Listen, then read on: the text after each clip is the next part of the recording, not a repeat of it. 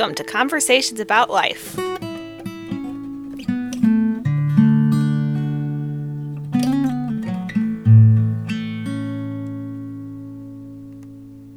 thanks, Evan, for getting together with me. And looking forward to this.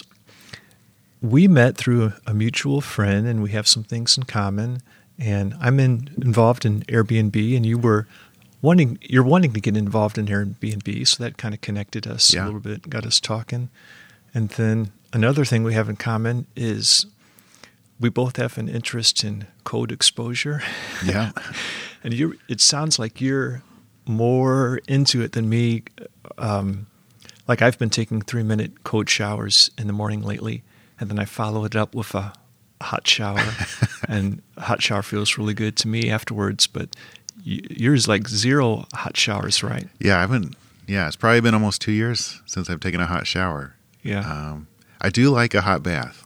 Oh, do you? So I'll do that maybe on the weekends or something. Yeah. Just to kind of get as hot as possible. I think that's good for you too. Right. Yeah. I used to enjoy the sauna at the gym, but that's been closed. And I have heard recently someone talk about, well, a hot bath, it's not quite the same thing, but it might be something to do if you don't have a sauna at home, which I don't. Yeah, me either. What other kind of fitness things do you do? Well, I'd go for a daily walk. That's pretty consistent. Yeah. I've got injured quite a few times this year. Like I broke my hand and I messed up my foot in July. And anyway, that stopped me from doing more. Like I've had a goal now. I'd like to be able to jog a mile and not stop, but I haven't been able to do that yet. But that's a goal. Mm-hmm. And then I also like to do, what's it called? It's called Tabata, but it's like high impact training. Oh, high intensity training. Yeah. Right.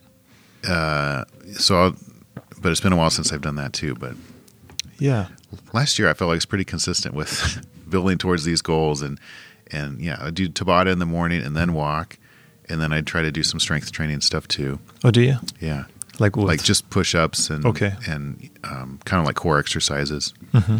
Yeah. So, well, let's introduce you. I'll let you do that.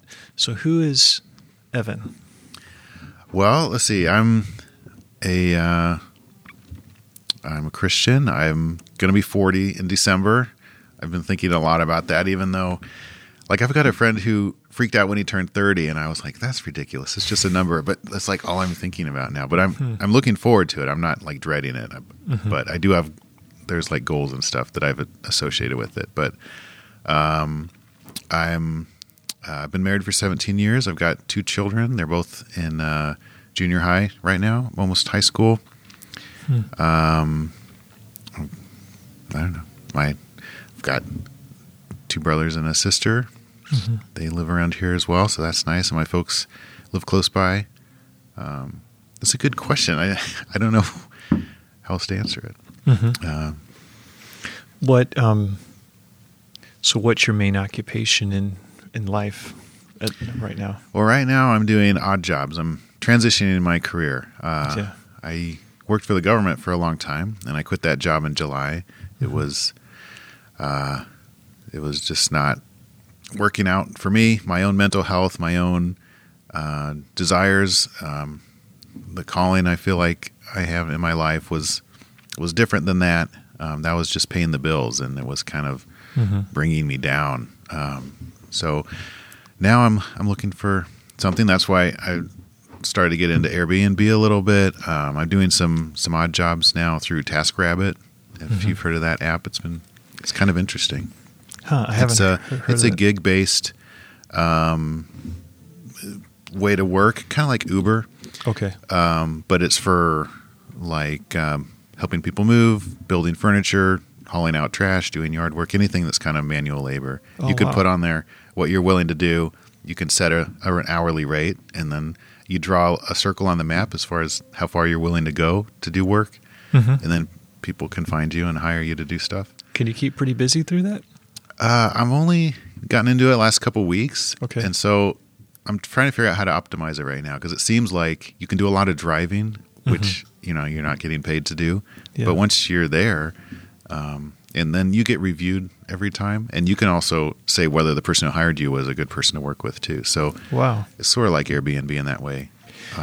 And I imagine you can make connections that might lead to other work outside of TaskRabbit once you've, made that started that relationship. Yeah, I would hope so. So 2 people have invited me. Well, 3 people now have invited me to come back and do more work later. So you can build a relationship and establish a rapport and things like that.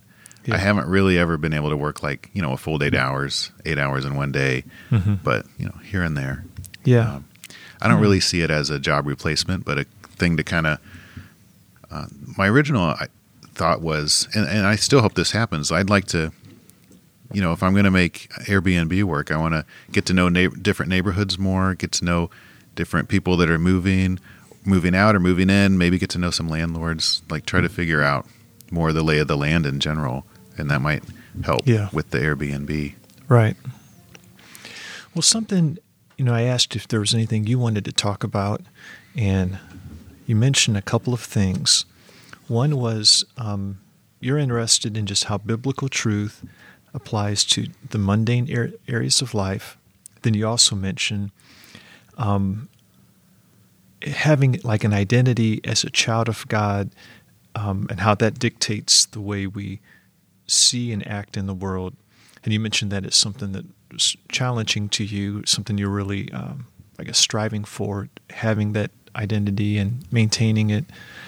I guess we could start there if you'd like. So this has been something that's been on your mind, I guess, for a long time? Or? Yeah, years, I think. My wife and I, and we're still working on this too.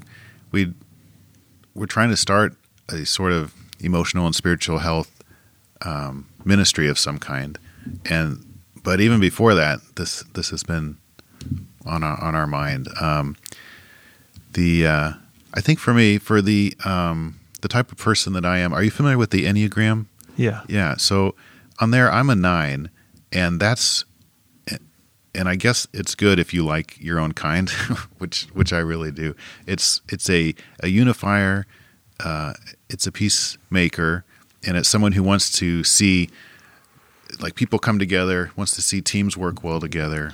I can see the value in others really well, and I can try to draw that out and then get them to use their skills, so that the group, the group that I'm mostly thinking about is like church, right? Like the Christian community. I want it to work the way it's supposed to. We've all been gifted to do different things, and we're not all cookie cutters of the exact same thing. We all have stuff to bring to the table. So as a 9, I love to see everybody's identity working in harmony with one another and coming together. But also I think as a 9, and I'm still learning about how it all works, but there's 9 types in the Enneagram, and they're in groups of 3 or 4. Anyway, there's different motivators like anger and fear and shame maybe. And now I don't have the visual in front of me. But anyway, I know for me, like shame is a pretty big deal.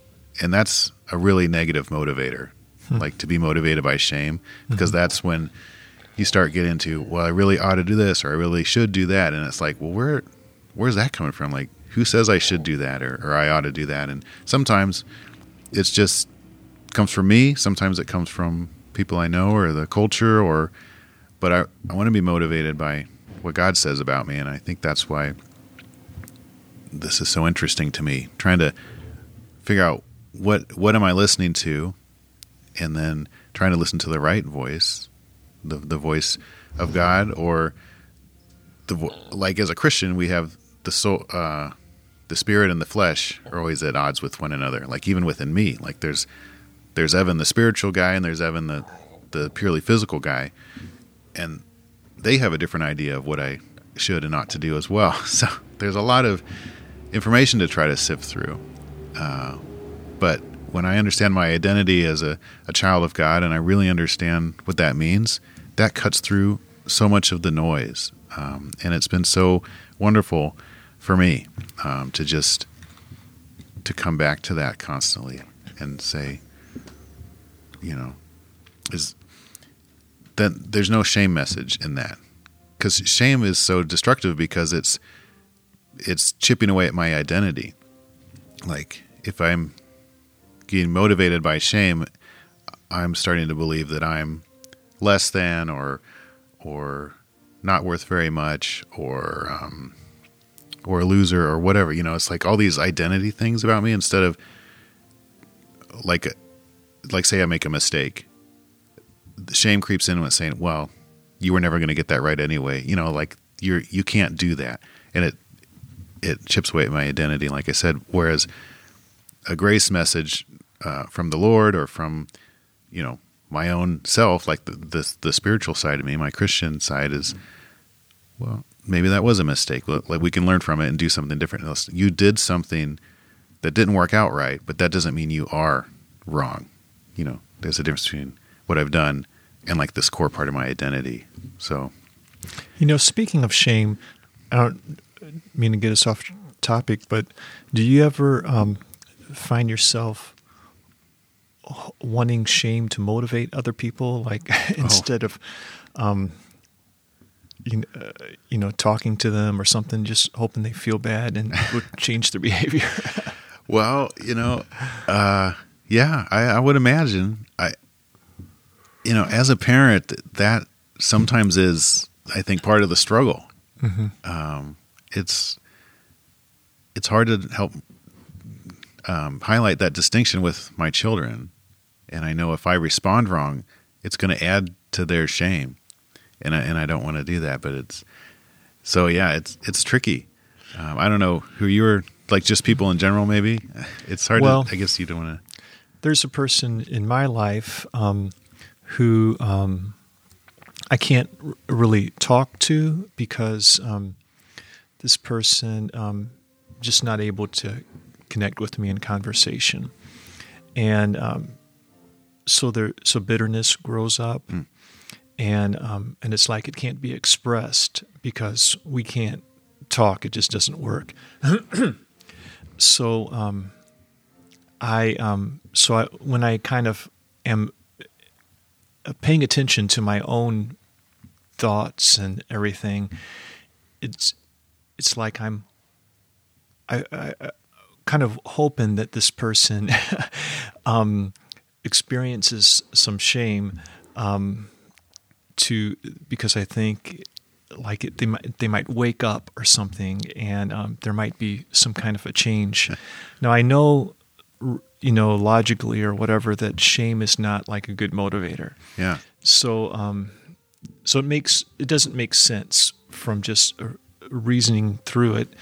Well, there's an important distinction between guilt and shame, because I think guilt is highly appropriate when we've done something wrong. Mm-hmm. I mean, and it's different from shame because it's about what we did.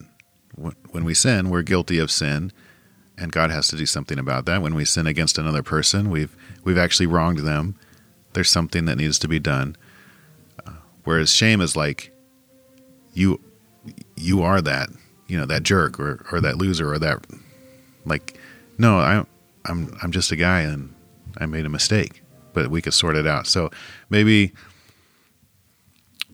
I guess not knowing the whole story, but if that person were to feel guilty, that would be a good motivator, Yeah. And that could bring about some action of some kind that might be beneficial. Yeah. Yeah. Well, anyway, getting back to what you were talking about. Now, when you're mentioning the spirit and the flesh, those are like biblical concepts. And how would you describe that? Like living according to the spirit or living according to the flesh? What do you think? Well, I would describe it as a connection with God, and there's a power transfer there of some kind where God is, through the Holy Spirit, providing the power and the faith and the courage to do what's right. That would be spiritual Evan doing, acting out my faith, so a good an analogy for me, and this is something we've kind of tried to flesh out as well, my wife and I, in these kind of teaching materials that we'd that we try to develop with our this ministry when we wanted to start. Yeah. Are you familiar with Tai Chi at all? The practice of Tai Chi? A little bit. It's kind of like a martial arts type of thing. Yeah, but it's all about balance, and it's slow. Like in movies, it's old people in the park doing Tai Chi in the morning, and it's not really martial. You know, you're not punching and kicking. But the principles of Tai Chi are being connected to the earth through your balance and your feet, and so you're never up in the air. Like in karate, you might jump and kick something, and you're just in the air, like both your feet are off the ground. But in Tai Chi, you always have a foot on the ground, and your balance is, you're just very conscious of where it is. Some moves, you have your balance equally in both feet. Some moves, you have 100% of your balance in your left or your right foot, and that frees you up to move or pivot or something. And so, and then when you are drawing power, like if you need power to do something, like there is a way to punch in Tai Chi, or to do a kick, or to move something. Like if you got attacked, it's really great for defense, actually. Like you could pivot your weight in such a way that where you're so connected to the ground, and then you can give this person energy and like push them to the side or something, like if they're running at you. But all the power to do anything comes from the earth, because you're touching the earth. And if you were to push against something, you would be pushing with the power of the earth, not just whatever my muscles can do, but it's because of how I'm balanced and connected to the ground. And so that's a great analogy that I love to think about for moving spiritually.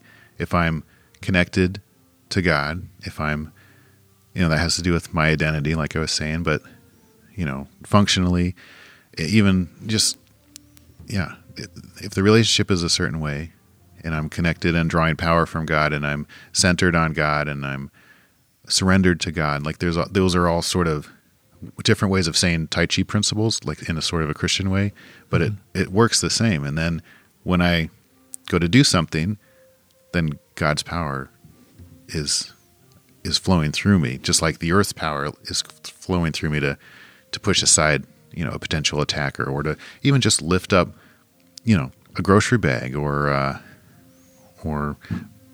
push a lawnmower. I'm doing that because I'm touching the ground, and the energy is flowing through me into the lawnmower, and it's going forward. If we were in 0G or something, like I couldn't push the lawnmower, So whether you're conscious of it or not, you are pushing against the earth when you're pushing the lawnmower. So Tai Chi is just kind of being more conscious of it. Yeah. And it's great for, we got into it because my wife has a chronic illness, and it's a pain management thing. It helps you relax and move and be functional. So a lot of older people or people who are recovering from surgery, have been in this class with us, and we're like the youngest people there, but it's always there. But then the more conscious you are of it, the more efficiently you can move, and the more effectively you can do things, and avoid getting injured again, or something like that. Avoid straining a muscle, or, it has a lot to do with, your body is like, so our Tai Chi teacher is not Christian, but he can't help but say, well, your body's designed to move this way or that way, right? Even though he believes in evolution. So it's very interesting, because there is a way, there's an alignment that our body has, then there's a way to be maximally functional, with this design that we have in our joints and things like that.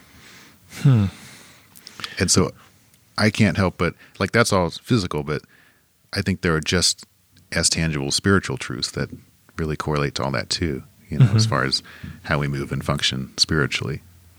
So spiritually, it's,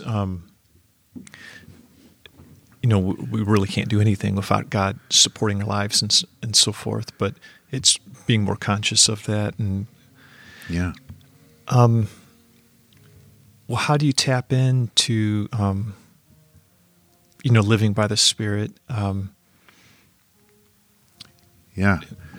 think there's lots of ways, and I think some of it has to do with somebody's personality. But I think there's some ways that are probably prescribed for everyone as well. But if it's anything like Tai Chi, it's very quiet. It's very slow moving. It focuses on stillness and breath. The way you're breathing is really important. And so there's a lot of spiritual practices that have been practiced for centuries that are about stillness before God, silence and solitude. Like that's a really soul enriching thing that I feel connects me with God in a pretty major way. Mm-hmm.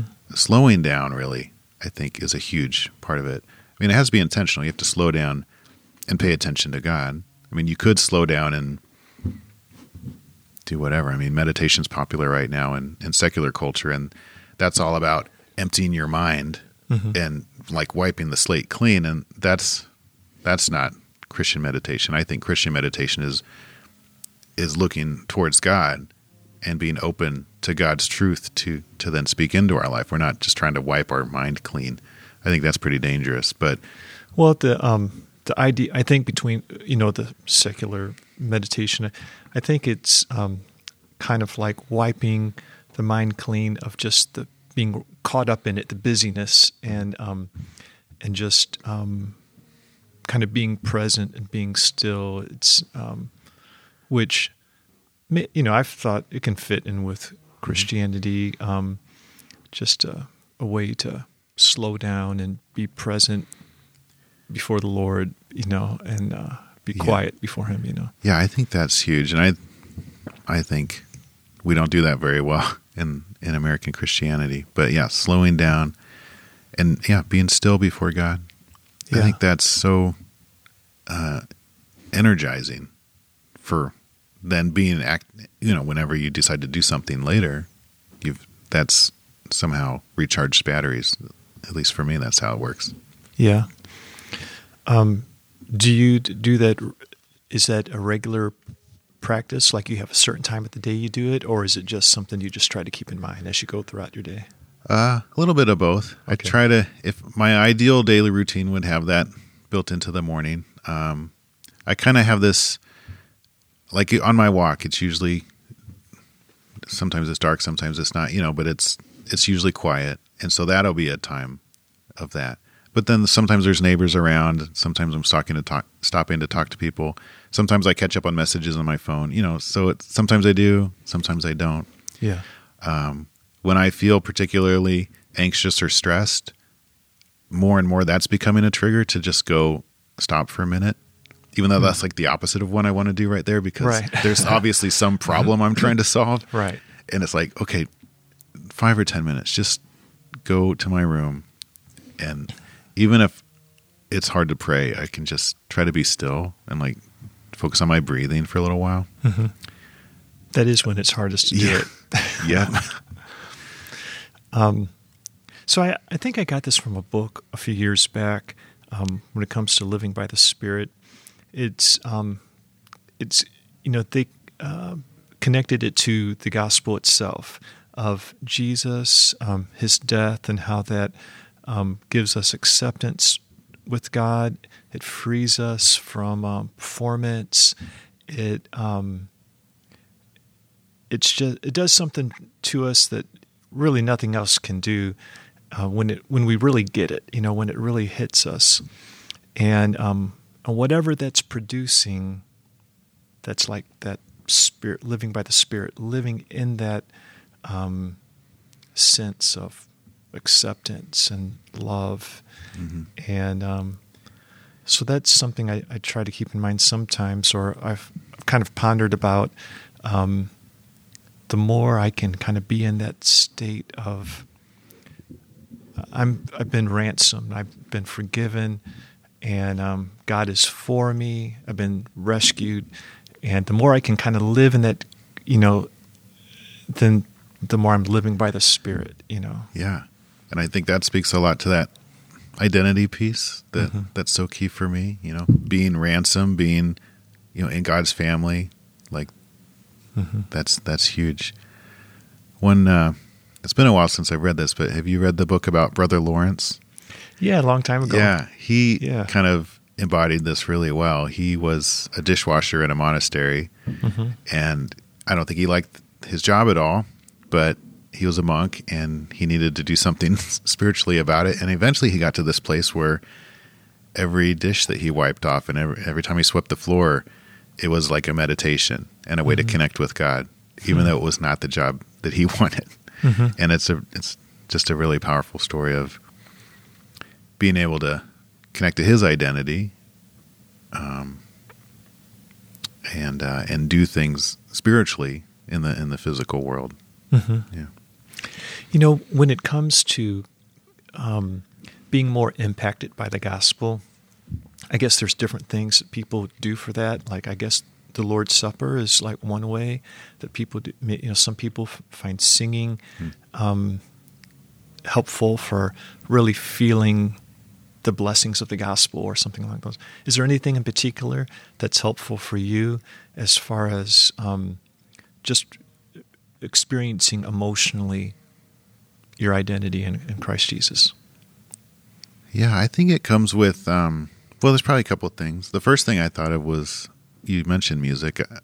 So I'm a musician. I play the drums, and I get to do that in the church band, and I've done it, in other bands and stuff in college too. But there's something about that expression that is really impactful for me. It doesn't always have to be worship music. I think there's just something about making music, and then it has to do with my mindset, too.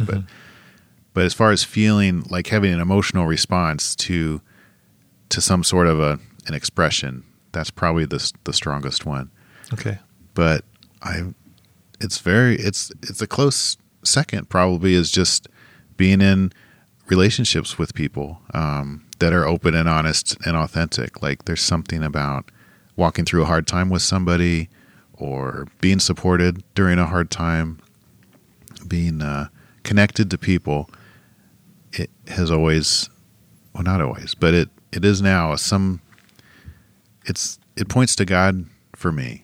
It's when it goes the way it ought to go, when it's authentic and open and accepting and nourishing. It's a reminder of God's doing those things for me all the time, even though I might have an interaction with somebody that's short, that feels like that. That's really wonderful too. But then I can remember that's 24 hours a day from God, that kind of, that relationship, it's right there. So the relationship is reminding you of your relationship with God. Yeah. Okay. And then especially if I can be there for someone else too, like, that's an important role as well. But it really is, God caring for that person through me, hopefully. Yeah. So sometimes I wonder, like, do we relate to God through other people? Like, because you there's some things in the Bible that kind of hints at that, like, if you do it unto the least of these, my brethren, you're doing it unto me. So, like, I just wonder about that thought, connecting with God through connecting with other people, and then receiving from God the same way, and so forth, Yeah, I think that's a really, really important and beautiful thing that we can do in church, or within. I mean, there's this beautiful thing about human interaction that can be really. I mean, it can be pretty destructive too, but it has the potential to be that amazing. Yeah. So, are you satisfied with your relational life? Are you wanting it? What's been helpful for it? What are you wanting? Anything you're wanting to do different, or just how is your relational life? And that type of thing. Yeah, pretty satisfied, I guess, overall. Striving to tweak things here and there, as always, too. Something that has helped the most probably is getting help. Like counseling. I've also been in a support group where you can kind of practice relationship skills and then bring them into the real world, back into, sort of this isolated thing. And then you can go into your real life and make some changes and stuff. And that's been incredibly helpful for me. Like communication type of stuff? Yeah, or practicing conflict resolution, or, communication. Understanding that whole shame bit that we were talking about earlier.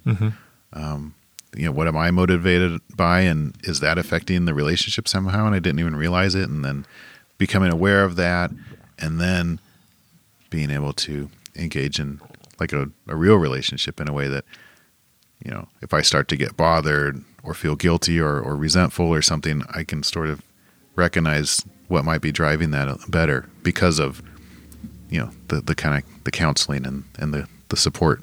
Mm-hmm. So that's been huge. But it's an ongoing process too. Mm-hmm.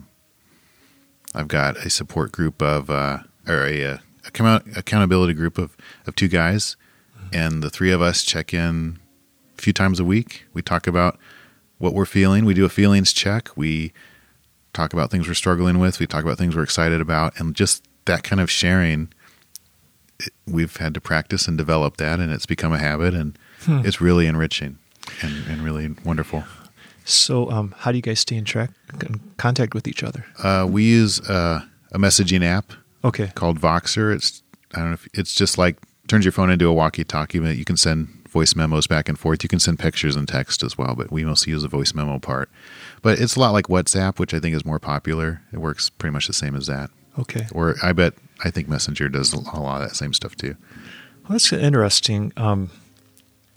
I attempted to get like a group of that together, and I'm enjoying the group, but it's not it didn't become what I wanted it to become. So we're still involved with one another, and it's been great. But so what I did was there's these groups in St. Louis. I don't know if I mentioned this to you before, but they go through it's men's groups. They get into groups of 4, and they go through a book called Discipleship Essentials. It takes a couple years to go through it, and they meet weekly, and so at the end of the 2 years, they break up, and each person looks for 3 other people, and the group of 1 becomes a group of 4, and then it multiplies every couple of years. My brother's been involved, and I thought, that would be great. I'd like to do that, but I don't want to drive into the city. I'll just find some people out where I live. So I did in my own neighborhood, and it's been good, but and it's also good to kind of connect with people who are outside of my circles. Like one guy's Roman Catholic, one guy's Lutheran. And, but the thing is, I'm kind of, thought, let's talk about our lives. How can we be praying for one another? What are we going through and stuff? And they are just not into that. In fact, they just kind of more toward the beginning said, no, we just don't really want to talk about that. Now, during one of these discussions about I don't want to talk about that, the guy, he did just pour out what was going on in his life for years, and just the difficulties he'd been through, and it was kind of his way of explaining, see, this is why I don't want to talk about it. This is why I've been through. And we just allowed him to talk. He took up like the whole hour, and he would say a few words, and we would just pause and let him go, and he'd go and go and go. Yeah. I think that was really good for him. But on the other hand, it was his way of saying, this is not the type of thing I want to bring up and talk about. So anyway, we enjoy each other. We get together every Saturday morning. Our relationships have deepened, but it's not like what you guys probably have as far as talking about the difficult things of life and trying to walk through them together. Yeah, I know for my group, it had to start with a lot of pain, like in connecting on a common struggle, and it had to do with struggling with lust and pornography. And once you start at such an intense place, then the other stuff can come. But so it almost has to start at this sort of really hurt place. Almost, I would imagine. I haven't found a relationship that kind of works its way down to as intensely personal as it looks like you're looking for. But if it works from the bottom up in this sort of like, I'm desperate and I'm really needing help, and somehow you find some guys that are struggling with the same thing and need some help, and then it's like, well, let's talk about that, and then you get to know the entire guy's life, and if it can sustain itself. So I don't know, there's probably something to that, where connecting over pain, connecting over struggle, and being open about it. Guys don't want to be open about struggle and pain. Yeah. We want to be islands, I think. I mean, I think that comes back around to the shame thing too. Like, I should be able to handle this on my own. Why am I struggling so much? I don't need their help. Like that's all a false message. That's all shame. And getting through that to the like, okay, can I get some help here? Really leads to some beautiful things. What kind of thing is the most helpful when you got 2 or 3 men together and struggling? I think talking about and naming feelings has been huge for me. I think I don't know if that would be as huge for everybody, but I know for me that has been incredibly life-changing, and it's still something I'm working on. But being able to say, I'm really angry, or I'm really sad, or I think I'm grieving something, and here's what I think it is. Maybe I haven't thought about it for years, and I'm just getting really devastated by it right now for some reason. And here's the thing that prompted me to even think about that. You know, maybe it's my grandfather or something that happened when I was a kid, like a missed opportunity or a loss of some kind. And it's like, why am I thinking about that right now? And being able to mention that to somebody, and for me to be able to verbally process it and eventually sort of work my way around to something that kind of makes sense, because I'm a verbal processor, and the guys in the group are too. So on this messaging app, the messages are over 10 minutes often. You know, we're talking. Really? It's a long, you know, and you're not interrupted because you're just sending a voice memo, so you can verbally process, and that's been wonderful for us. So it doesn't work for everybody because there's some groups at church. We formed a group conversation on the app as well, and you know, you're just taking care of church business or mentioning prayer requests, and it doesn't need to be a 5-minute, or you know, it's much shorter. But then in the processing group, you can go as long as you want, you know. But yeah, starting with how I'm feeling and why I think I might be feeling that way, and just being able to sort that out and have guys listen to it has been probably the most beneficial thing, because I don't know how to do that. You know, I'm still learning how to do that. It's hard to just, I know when I'm upset, but then what am I actually feeling? You know, I've got to talk about it to figure that out. And when you send the message, how do people reply? Like, do they reply to let you know they listen to it? And yeah. Okay. Yeah, usually they'll do a couple minutes of, here's what I heard you say.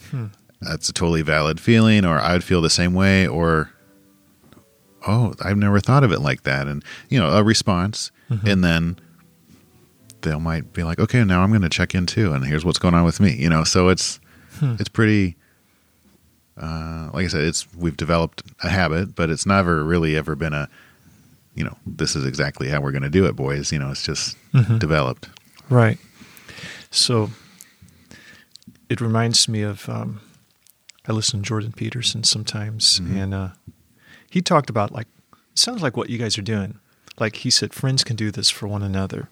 Like if you just got this mess in your head of all these things going on, just to get that out and let the other person reply with what they're hearing, and they kind of put it into a nutshell. Yeah. And then you get to take that away. If they get it, they understand, you get to take away that nutshell instead of all that mess, and it helps you to be more ordered in your own thinking, and the problem might not be solved, but at least you can grasp what's going on better because you heard someone's reply. Yeah, and somebody gave you that space to take 10, 12, 15 minutes to just say everything that you want to say about it. And then you can do, your own. Usually at the end, there's some sort of a nutshell of your own. It's just like, well, okay, basically, I guess this is what I'm thinking about or feeling. Yeah. But yeah, hearing it from another person is powerful too, because then you know they understood you and heard you. Or they might say, did I hear you say this? And then you could still say, well, no, that's not really what I meant. And then the conversation can go on from there, and that's fine too. Well, what about the other side, the flesh? So, you know, there's walking by the Spirit rather than the flesh, which is what we want to avoid. How do you understand that when, for example, when St. Paul talks about the flesh? Well, I would see that as whatever our carnal carnal desires are whatever I can come up with in my own mind as far as, a goal for the day. If it was a purely fleshly thing, some might seem noble enough, like, well, it would be good. Anything that I guess that I'm coming up with on my own, I think. So just if it's not in surrender, because it could be really destructive. I could just be like, I'm just going to call in sick. I'm not really sick. I'm going to call in sick today. I'm going to watch movies all day. I'm going to binge on junk food. Somehow I that's what I need today. I need a break. I need self-care. But then I'm just going to do all this stuff that really makes me actually less healthy. I don't know. That would, or it could be I'm going to go to a strip club or a casino or, or do heroin. Anything really is, if I am coming up with it and seeing that's a great idea. I'm going to do that. That might be the flesh. Okay. And there's a range. I mean, because, there's plenty of non-Christian people who are doing charity work and all these things that are really noble and good. Yeah. If they're not connected to God, who knows what that is? I mean, maybe it's peer pressure, maybe, but then, there's plenty of Christians. I don't know. It's tricky because it could look really great, but they could be motivated by fear. Maybe they're a nominal Christian who's like, well, I know God died for my sins, and that's really how you get to heaven, but I don't want to show up at the pearly gates without this whole long list of all the great stuff I did. So I better do as much charity work as possible so I can tell St. Peter or whoever runs the gate, hey, look, I worked in an orphanage for 20 years, they're still motivated by this fear that if they don't do a good enough job, they might not be accepted. And then that's got to be definitely true for non-Christians as well. They've got to invest in karma or whatever it is to do a good enough job. So you can still be motivated by the flesh and do good stuff that looks good anyway.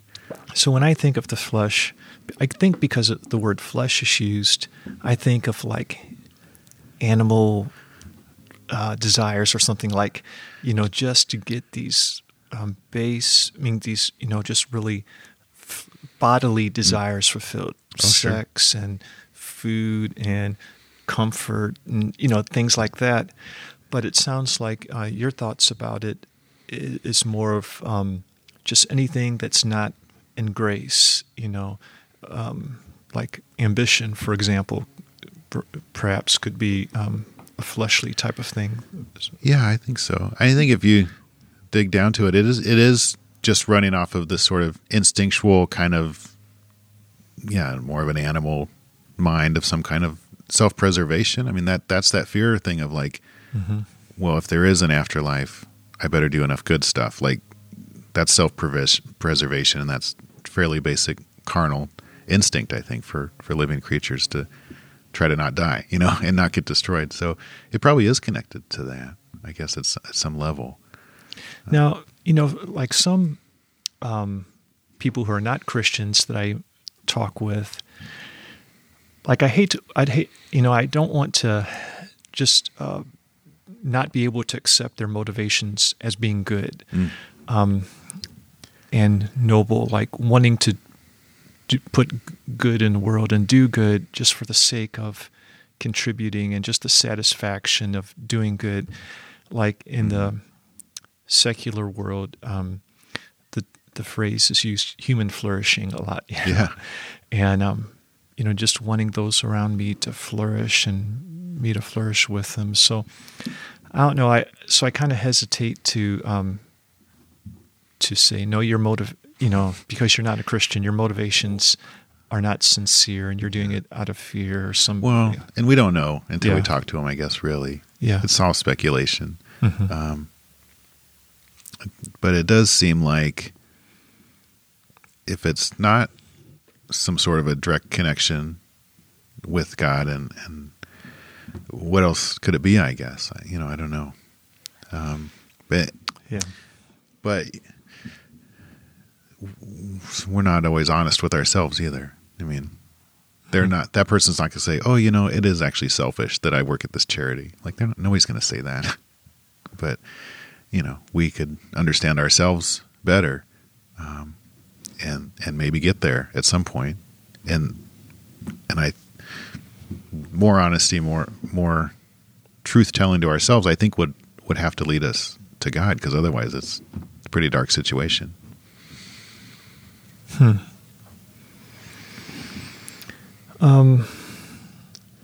So you're interested in this ministry, or you're involved in it, starting like an emotional and spiritual ministry that you mentioned? Yeah, about 4 years ago, we started trying to get involved with that, and it's still developing even now. But it's called Epic Every Day. We did a podcast for a while, which was really fun. My wife and I, we did a lot for a year. We did 5 episodes a week. They're all like short, little 15-minute things, and it was supposed to be something you could listen to on your commute. And we took those principles that we got from Tai Chi, and there's 5 of them: calm, surrendered, connected, centered, and complete. And so every day of Monday through Friday, we'd talk about one of those as it related to some bigger topic, like, I can't remember one now, but anyway, they're all on our webpage still. But so that was the first thing we were like, well, let's get these ideas out into the world somehow. And then that took a lot of time.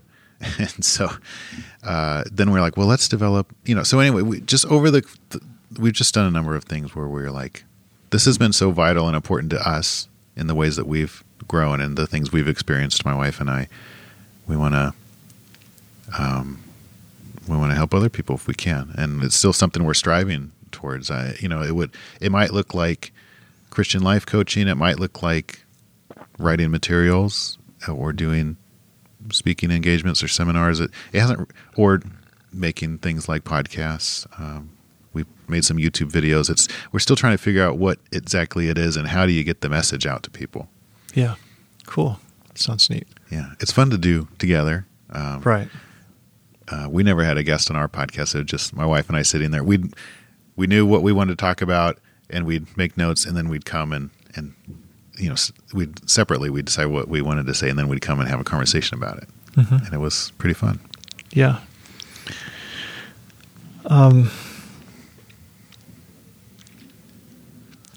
There's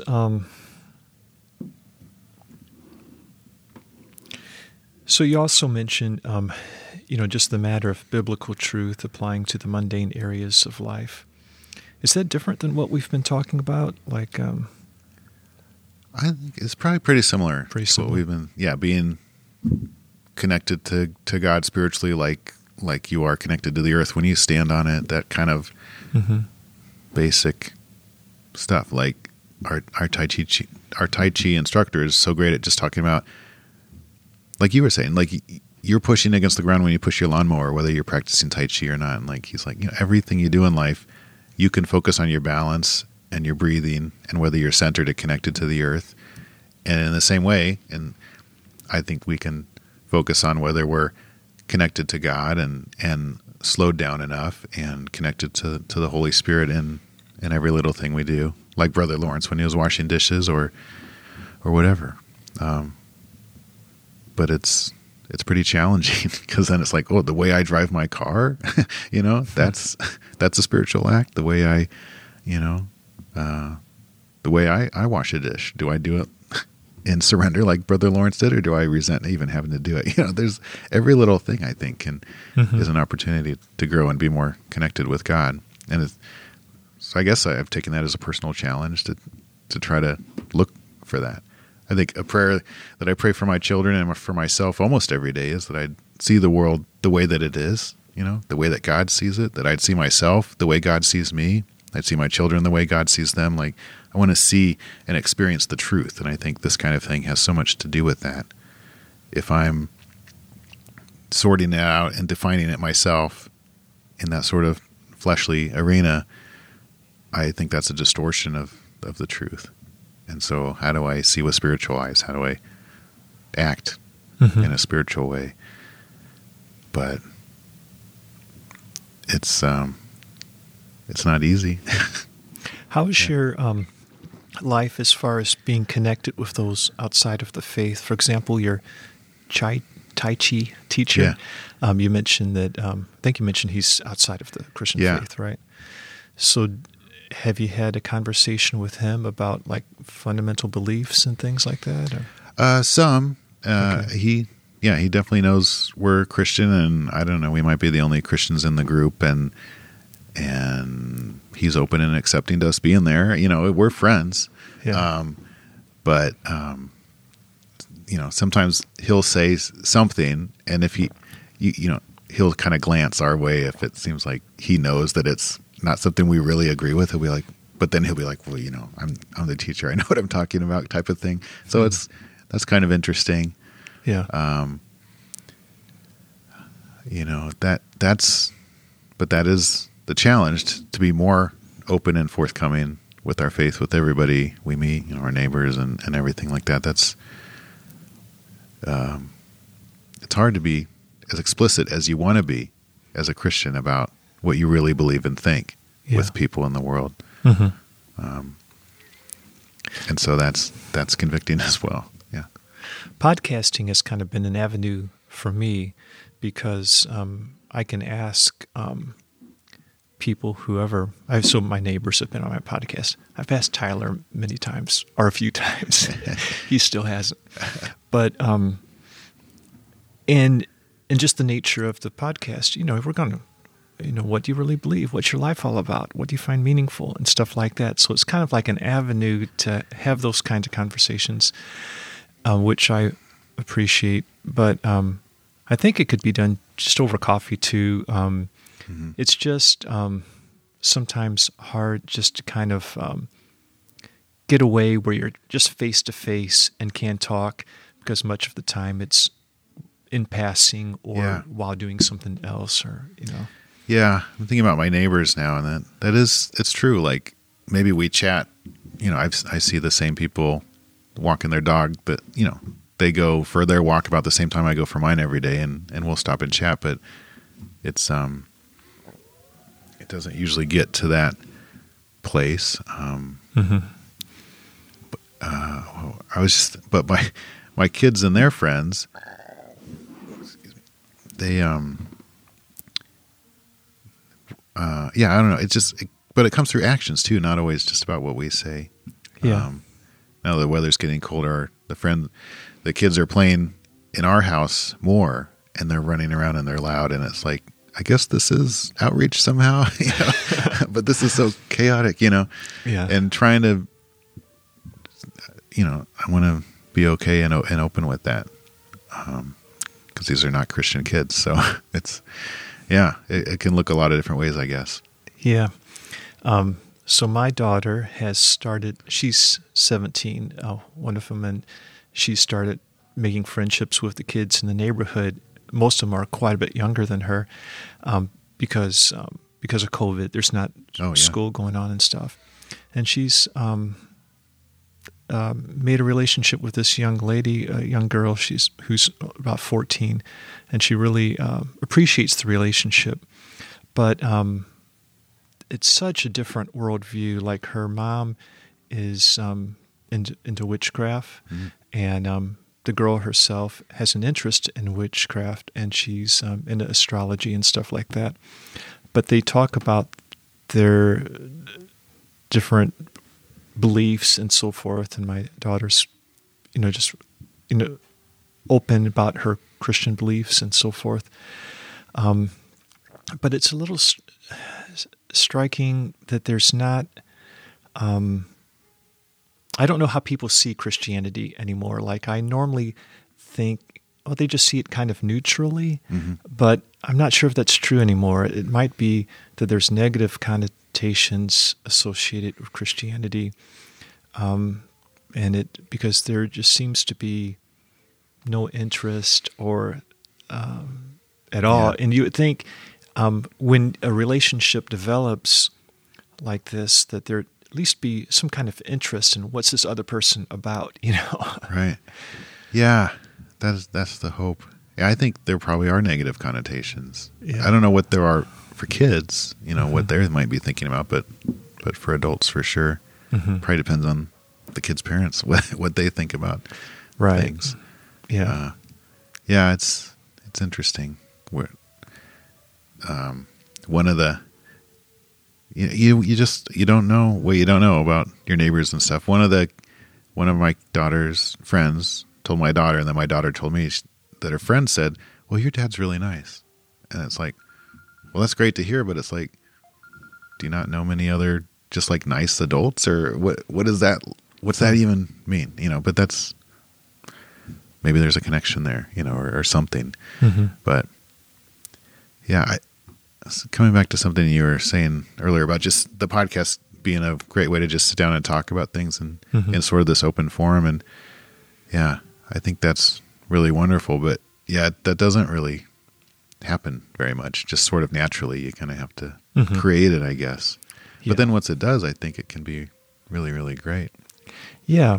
I think people appreciate being listened to.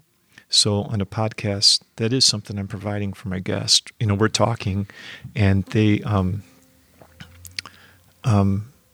yeah, that's kind of part of the benefit too. And I'm enjoying it. I'm enjoying the connection. So yeah, so it's kind of creating that somewhat, I guess. Yeah. He had brought up lust, and that's something that's typical for men to,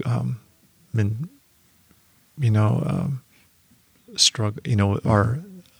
When I think of America, I kind of think of like it's about money, and it's about sex, and then power is in there too, like a close third, perhaps. Mm-hmm. But we're really materialistic, really about sexual gratification, and I think our C.S. Lewis mentioned this. Like, he thought in his culture that everyone was kind of sexually hyped up because of the culture that they lived in. Well, he hadn't seen anything yet compared to like our culture. It seems with just the, it's in the air and so forth. Go ahead. I wonder about that.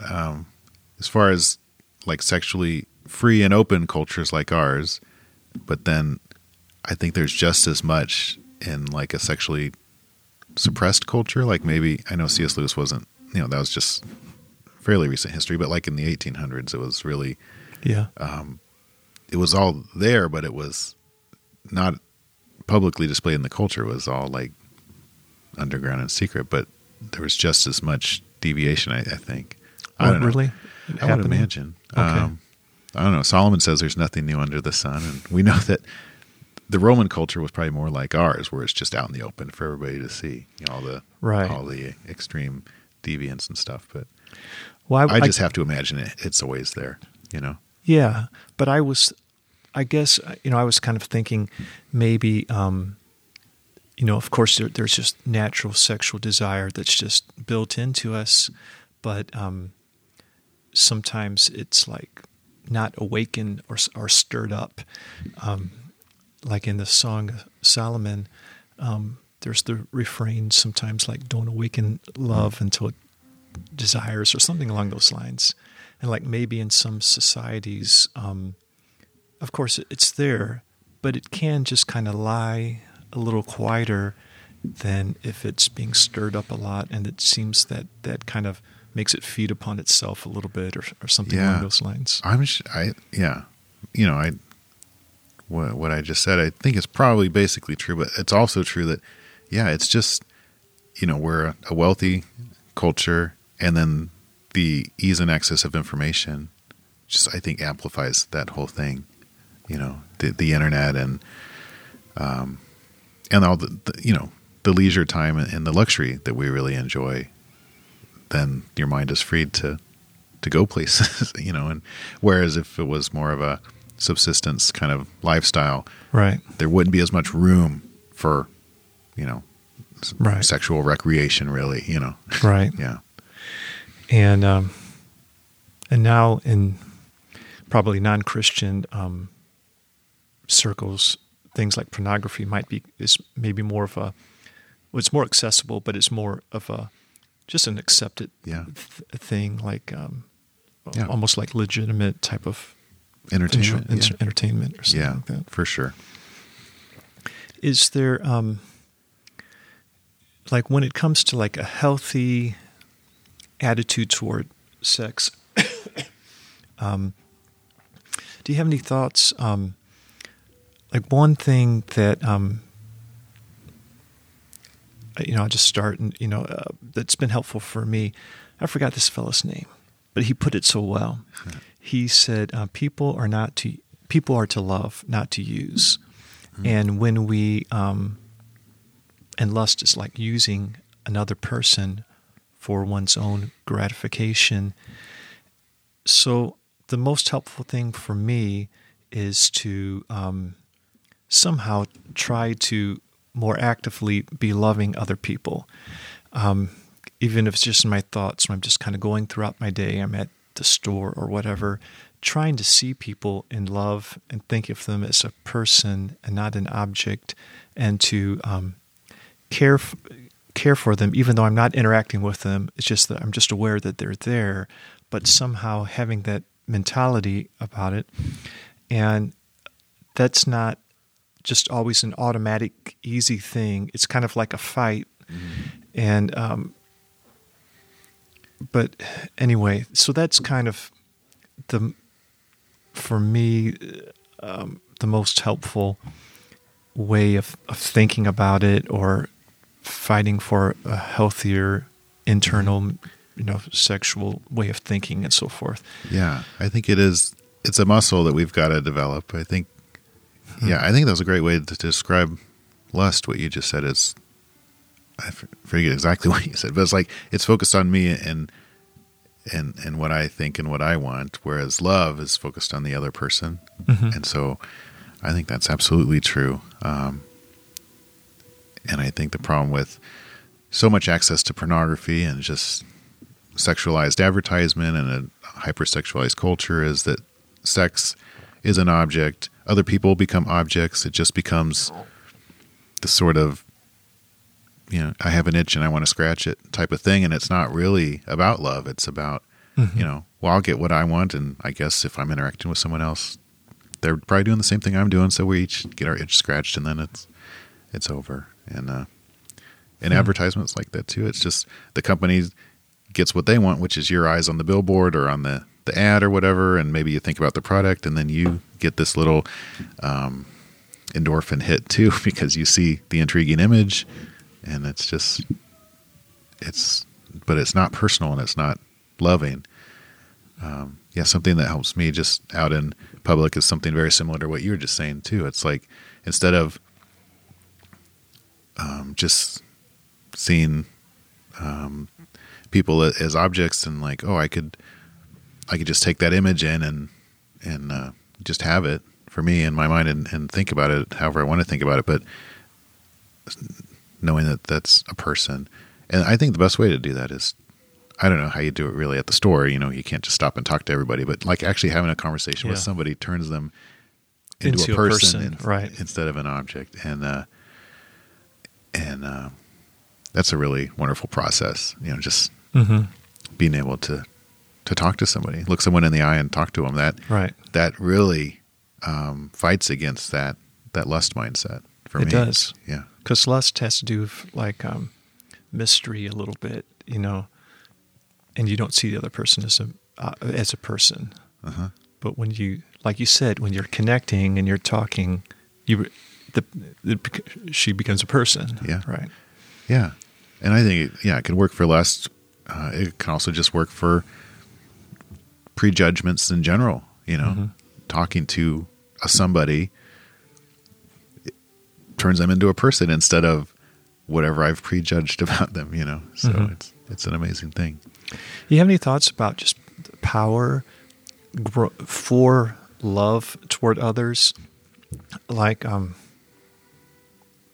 fuel. Like I kind of think of like being loved as like fuel for loving others. As far as like just how to step by step how to do that. I don't have that worked out. But do you have any thoughts about that? Like growing into a more loving person and being stronger in that area, so that it's more of just the way we walk through our day. Yeah, I would imagine it. You're talking about like a way to personally interact with someone that would foster and nurture love, even if it's like maybe a stranger or an acquaintance, and just a way. Probably has to do with showing up myself, like just being as open as is appropriate and looking the person in the eye. And but yeah, it's hard because there's like little doors along the way. For me, it's easier anyway if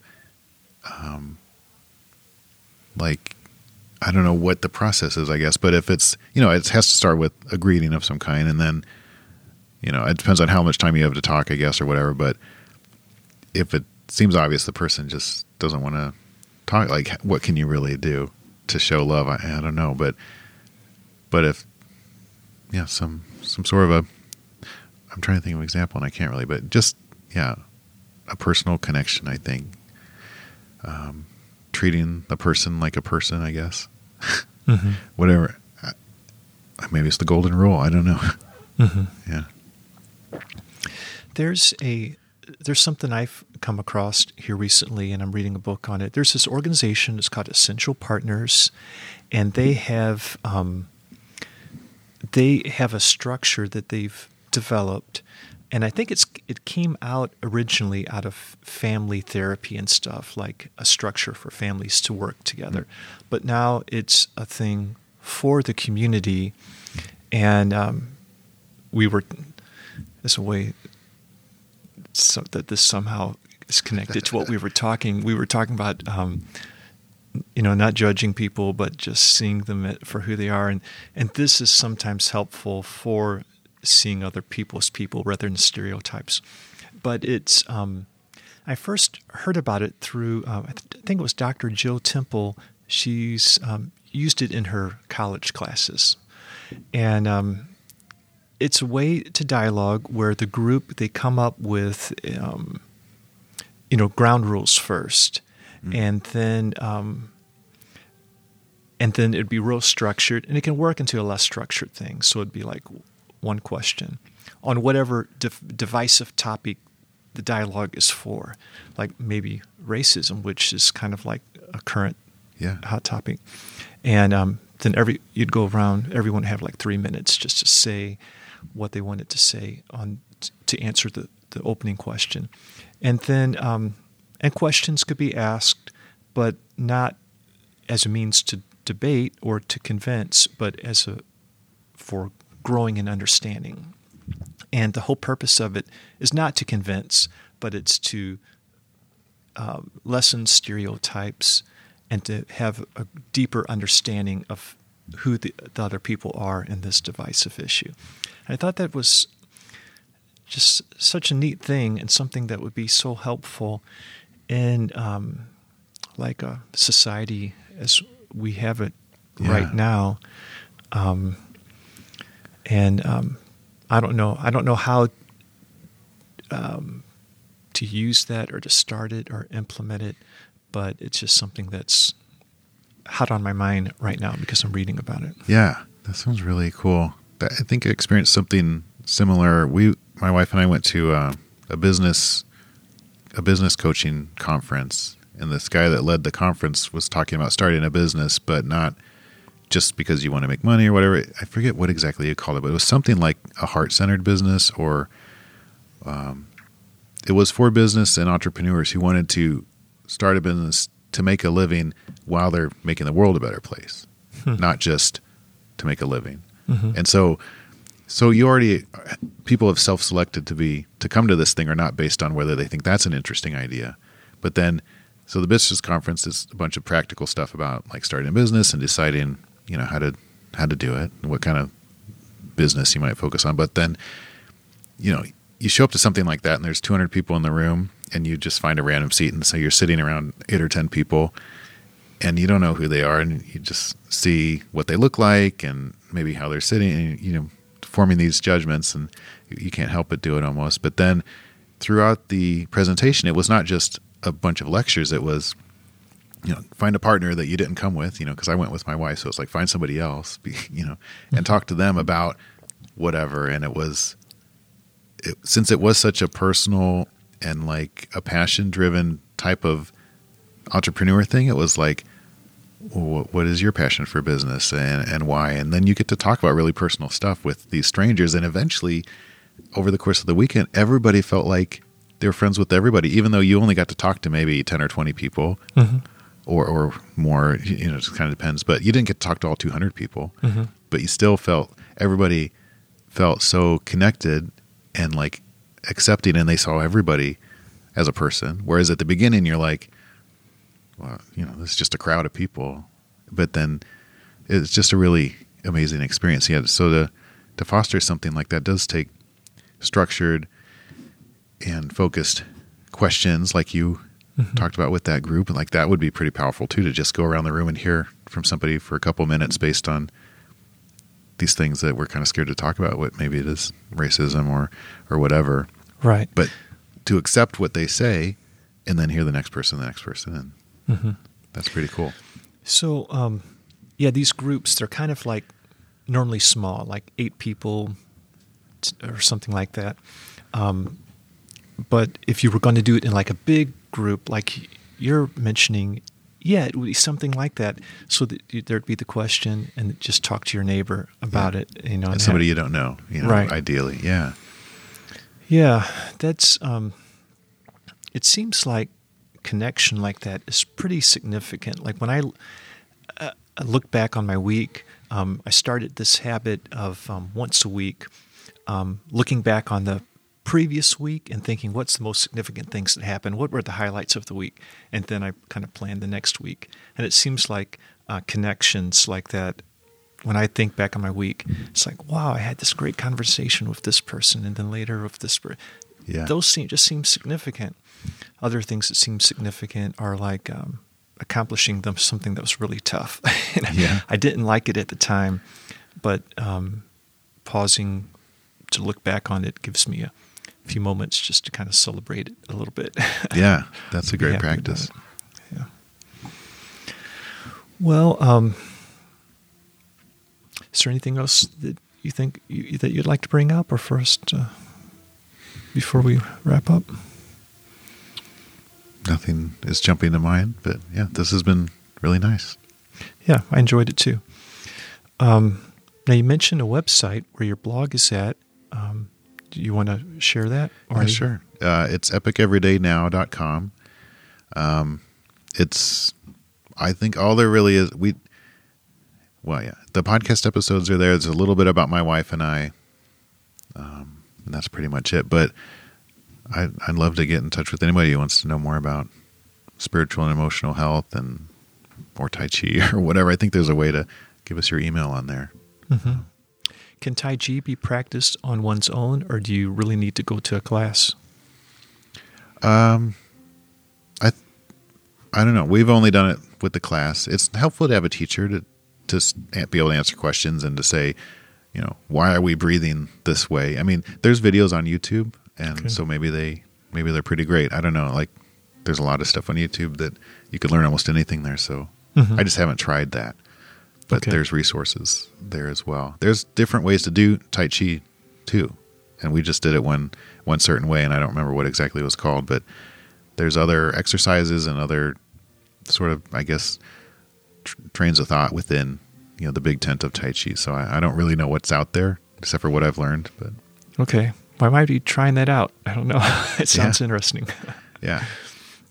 Okay. Well, thanks a lot. I appreciate it. Yeah, thanks. If you use a podcast app like iTunes, please give a review of Conversations About Life.